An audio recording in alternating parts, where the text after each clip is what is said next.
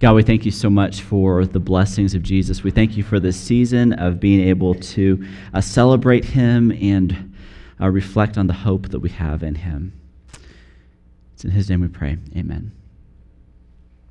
Well, sometime early in the 90s, there were billboards that started popping up with the phrase, "Practice random acts of kindness." And it was this phrase that was kind of a reaction to the random acts of violence that people were seeing in the news oh so often. And we can definitely relate to that now, right? There was a guy named Gavin Whitesett that wrote a book called Guerrilla Kindness. And in Guerrilla Kindness, he talked about this random acts of kindness philosophy. It was a movement that encouraged people to pay for the person in the line behind you, or to wave to kids on a school bus, or to send flowers to a nursing home, to do different acts of kindness. He said in his book, "My aim is only to remind people of the kind impulses that all of us have, to remind people of something they already know, which is that it feels good to act on those impulses." I think that statement says a lot about our culture, right? That the motivation to be kind to someone is our own good feelings. Like you're going to get something out of it if you do something nice for someone else. What kind of motive is that?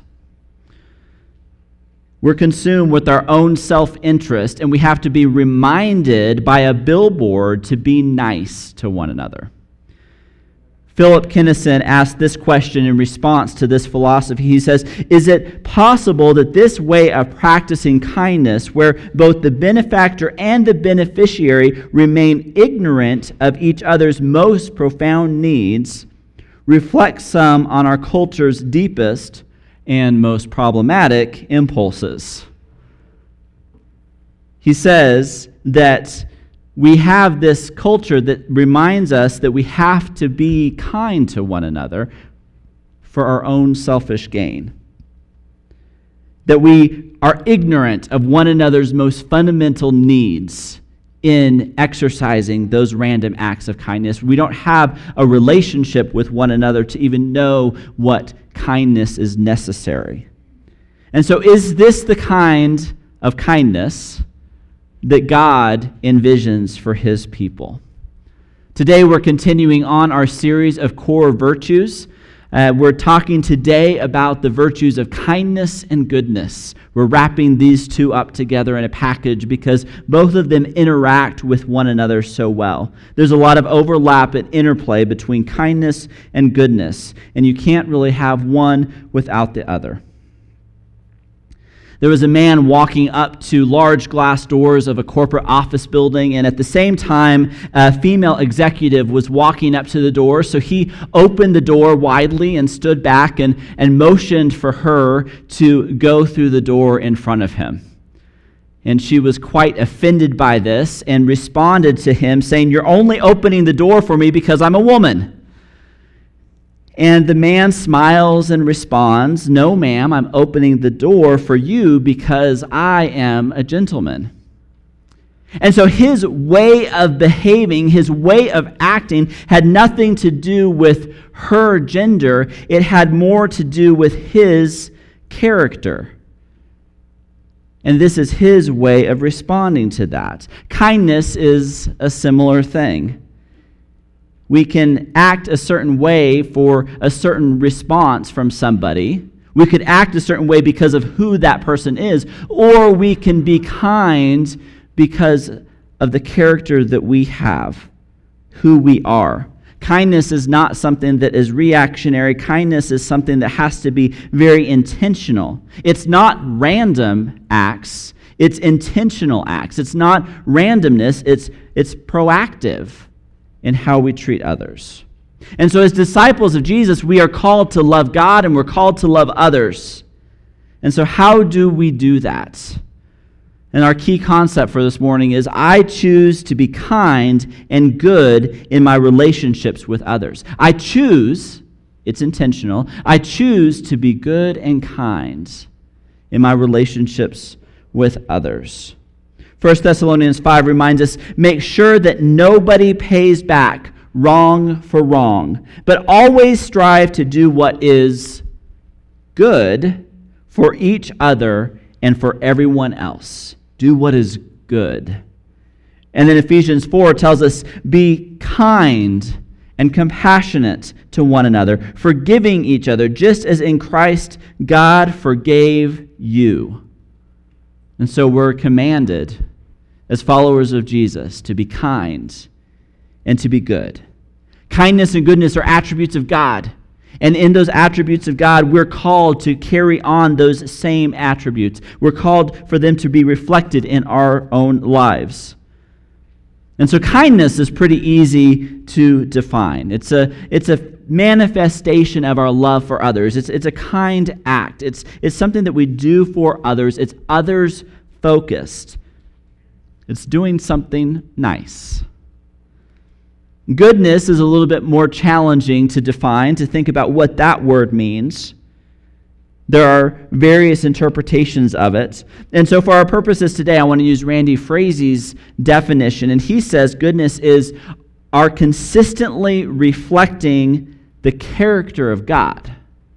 Consistently reflecting the character of God in our motives and actions. So the goodness of God is reflecting the character of God, not just in our outward expressions like kindness, but also in our internal motives. So the things that motivate us, the things that are internal in our actions, that's where the goodness of God rests.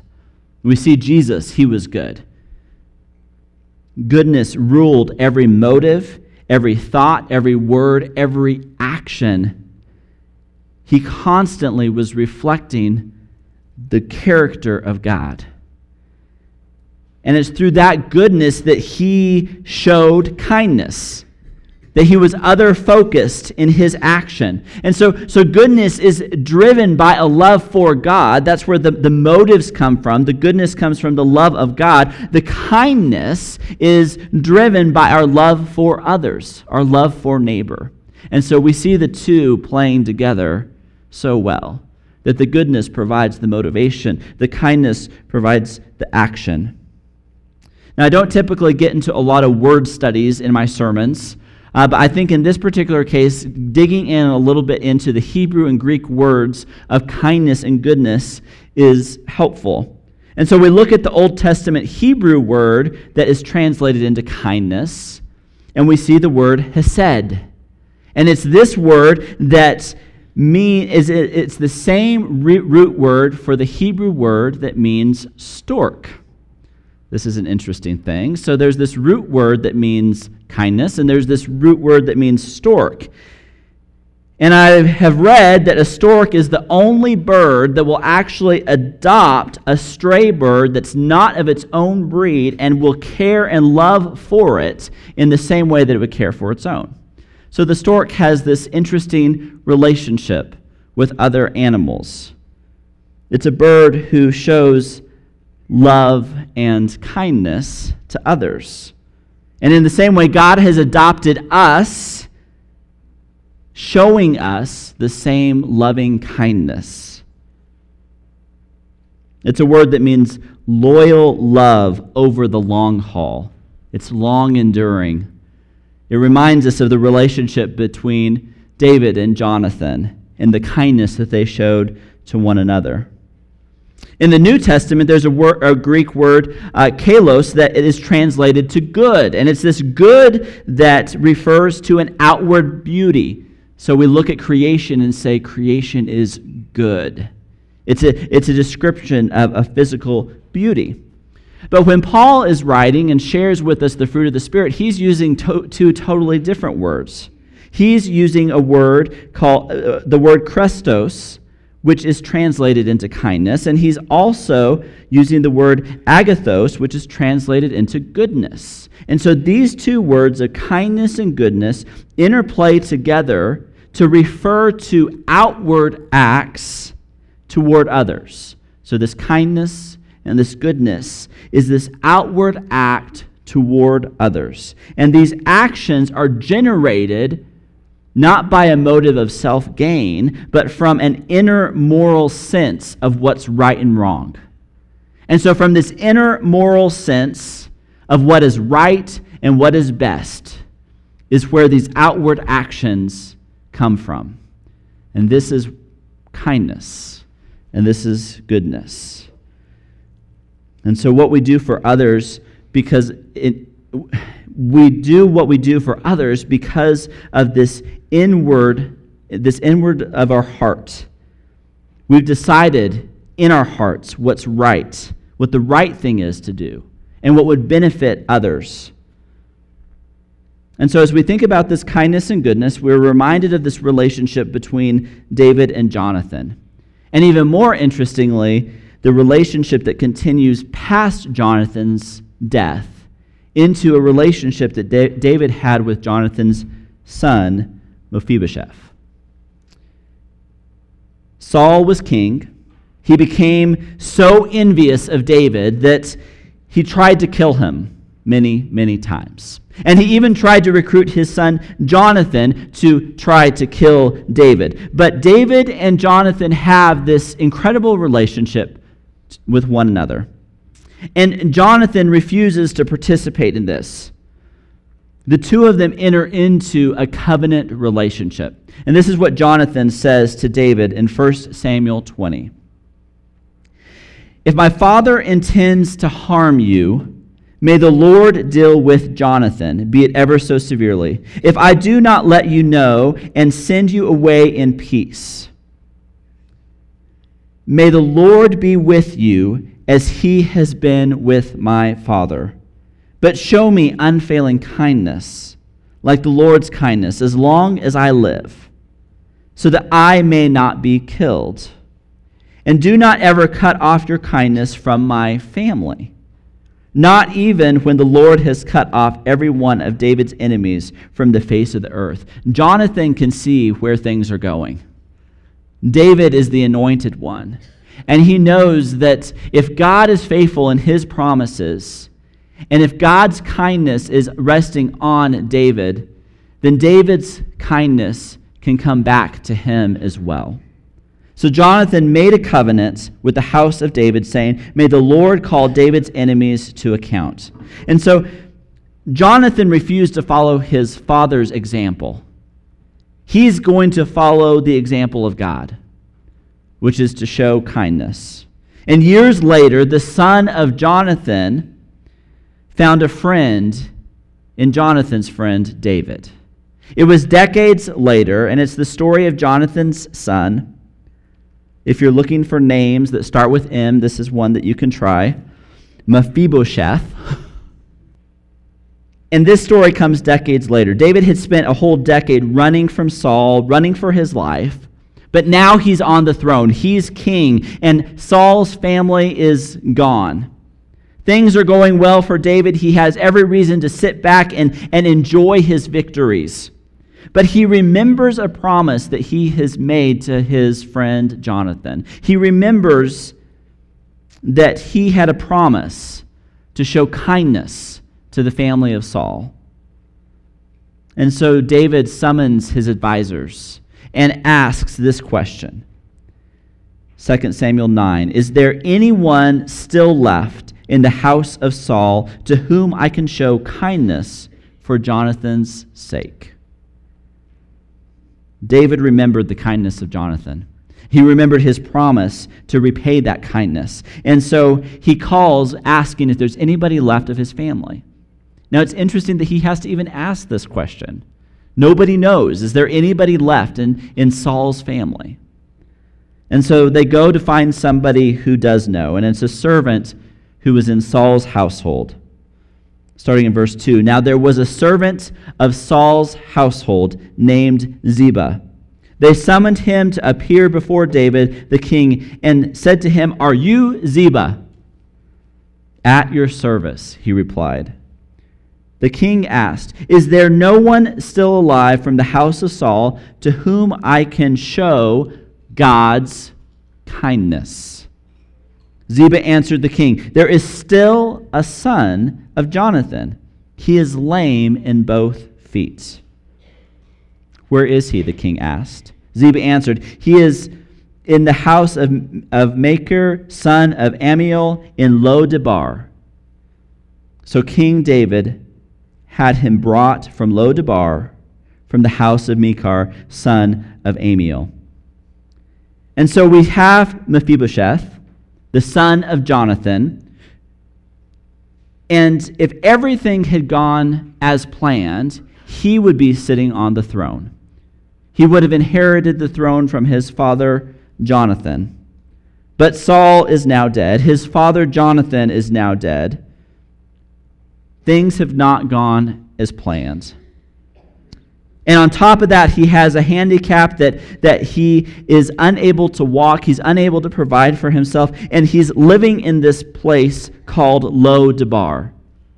And Lo-debar means no pasture. So he's on the other side of the Jordan in a place where there is no pasture, which means there is no money, there are no resources. He is poor. And he's dependent on others. This is the life that he's now living. It's an impoverished life in an impoverished area. He's lost his father, he's lost his grandfather, he's lost the throne, he's lost his ability to provide for himself, he's lost his ability to walk. He is at the lowest spot. But then something wonderful happens. The kindness of the king. Picking up in verse 6. When Mephibosheth, son of Jonathan, the son of Saul, came to David, he bowed down to pay him honor. David said, "Mephibosheth, at your service," he replied. "Don't be afraid," David said to him, "for I will surely show you kindness for the sake of your father Jonathan. I will restore to you all the land that belonged to your grandfather Saul, and you will always eat at my table." Mephibosheth bowed down and said, "What is your servant that you should notice a dead dog like me?" Then the king summoned Ziba, Saul's steward, and said to him, "I have given your master's grandson everything that belonged to Saul and his family. You and your sons and your servants are to farm the land for him and bring in the crops so that your master's grandson will be provided for. And Mephibosheth, grandson of your master, will always eat at my table." And Mephibosheth lived in Jerusalem because he always ate at the king's table. He was lame in both feet. So David could have sent money. He could have sent a message. He could have added him to the prayer list. But he did more. He invited him to sit at his table because Jonathan did more, because of the kindness of God. And so we look at this story and we see ourselves in the place of Mephibosheth, where we find ourselves broken, we find ourselves at the bottom, we find ourselves victims of the world around us. We may not be victims of a war, but we're victims of the fall of humanity. We're not crippled in our feet, but we have a hard time walking straight. We find ourselves broken and stigmatized on the outside looking in. But we have a king who enters in and invites us to his table. He enters into the darkness of our lives. He comes in and he rescues us. And for anyone who would come and trust his kindness, he saves us a place at his table. The king is kind. The king is good. Not because we deserve it, but because it is the very heart of God. God has been kind to us. He has been good to us. He has come and rescued us. We tell it in children's stories around Christmas time. These incredible promises from Isaiah says we will be rescued. And so if we have received such kindness, if we have received such goodness from God, shouldn't we also be giving that to others? Shouldn't we also exhibit the characters of kindness? Not because it feels good for ourselves, not because the other person deserves it. We've all been victims of unkindness, but we're called to something more. So as we think about what it means to be kind and good, we've got three simple things to help us, not so simple things. It's 3 points that makes it simple, right? But 3 things that helps us along the way. First, we need to seek to build others up. The kindness is not about my own good feelings. The motive comes from the goodness of God, and the goodness of God seeks to build others up.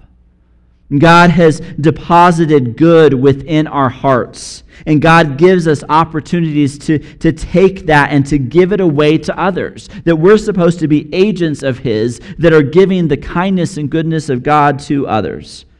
And so if we're seeking to build others up, we approach every day very differently. We're on the lookout for ways to encourage others. The conversations that we have, the people that we encounter, all of these are providing an opportunity to build others up. And so do our actions show the kindness and goodness of God? We've received that ultimate kindness and goodness. Will we be agents who give it away as well? The second thing that the kindness and goodness of God reminds us of is that we do not pay back wrong for wrong. You see, in our culture, our impulse is when someone has done us wrong, we retaliate and do something wrong back. That if that person has been ugly to us, we can be ugly to them. If they are being unkind and nasty, then we can be unkind and nasty. Somehow, if they're the ones that are behaving badly, then that gives us the right to behave badly as well. But that isn't the way that Jesus operates. Jesus' response in Matthew chapter 5, when someone slaps you, you slap them back. Or no, we turn the other cheek.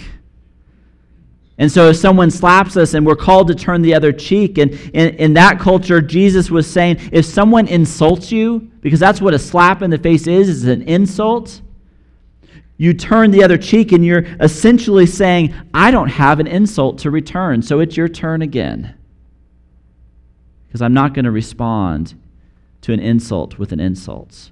I'm not going to respond to unkindness with unkindness. Romans reminds us, do not take revenge, my dear friends, but leave room for God's wrath. For it is written, it is mine to avenge, and I will repay, says the Lord. On the contrary, if your enemy is hungry, feed them. If your enemy is thirsty, give him something to drink. In doing this, you will heap burning coals on his head. I'm not really sure what that line means. That's another sermon.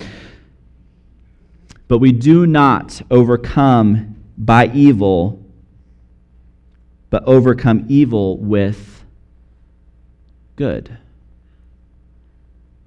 And so we don't respond to others with wrong. We don't pay back wrong for wrong. The kindness and goodness of God also shows us that we have to do the hard thing out of life, out of love. Do the hard thing out of love. Oftentimes we will find ourselves in situations that are difficult, especially with those who are close to us. We have someone in our lives that need to be confronted or need to be corrected because they are off track. And this correction and this conversation and confrontation is what is really best for them. We often call this tough love. That because of the goodness of God, sometimes what is best for the other person is not always the easiest. and is not always the most comfortable. Tough love can express the goodness of God. Galatians 6 tells us, brothers and sisters, if someone is caught in a sin, you who live by the Spirit should restore that person gently. Ephesians 4, instead, speaking the truth in love, we will grow to become, in every respect, the mature body of Him who is the head, that is Christ. And so we speak the truth in love because that's the goodness of God coming out. Sometimes the goodness of God requires a difficult conversation.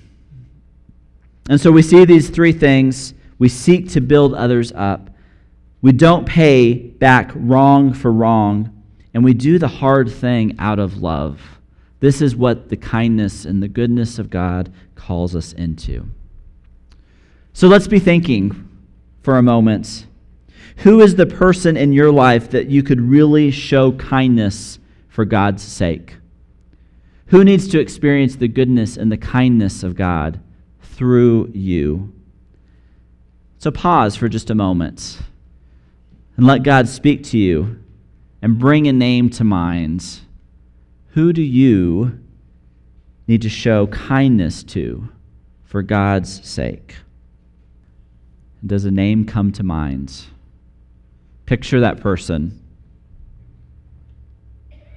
And think about what it would be like to show that person kindness, to express the goodness of God to that person.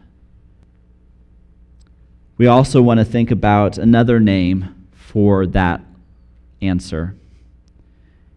And sometimes that needs to be ourselves. We need to receive the kindness and the goodness of God, because oftentimes we are our worst critics and we are hard on ourselves. God expresses His kindness to you. He chooses you and shows you that unfailing, unwavering love. Let's be standing together. We're going to spend some time in prayer now. And maybe you find yourself in a position where you have a person that you need to show kindness to, that you need to show the goodness of God to, but you are really struggling with that relationship. And so this is an opportunity for us to pray for one another. It's a time for us to encourage one another. We'll have shepherds down front. You can move across the aisle and pray as a small group, pray as a family, pray as friends, get together and pray for one another, encourage one another. Who is it that you need to show kindness to? Maybe you're struggling with receiving the kindness of God, and there's something going on in your life, and you're just really struggling with the thought that God loves you, and He expresses that kindness to you. Maybe you have not received that kindness and goodness from God yet, and you want to confess that you believe in Jesus and that you want to make Him the Lord of your life, and you want to put Him on in baptism this morning so that you can receive that kindness and that goodness of God. We want to do that with you this morning as well. So however we can be praying with you, come forward, pray with one another, and join us in this time. God, we thank you so much for loving us. We thank you so much for showing us your kindness, a kindness that is undeserving. God, help us to receive that and help us to reflect that onto others and show that to others. It's in Jesus' name we pray. Amen.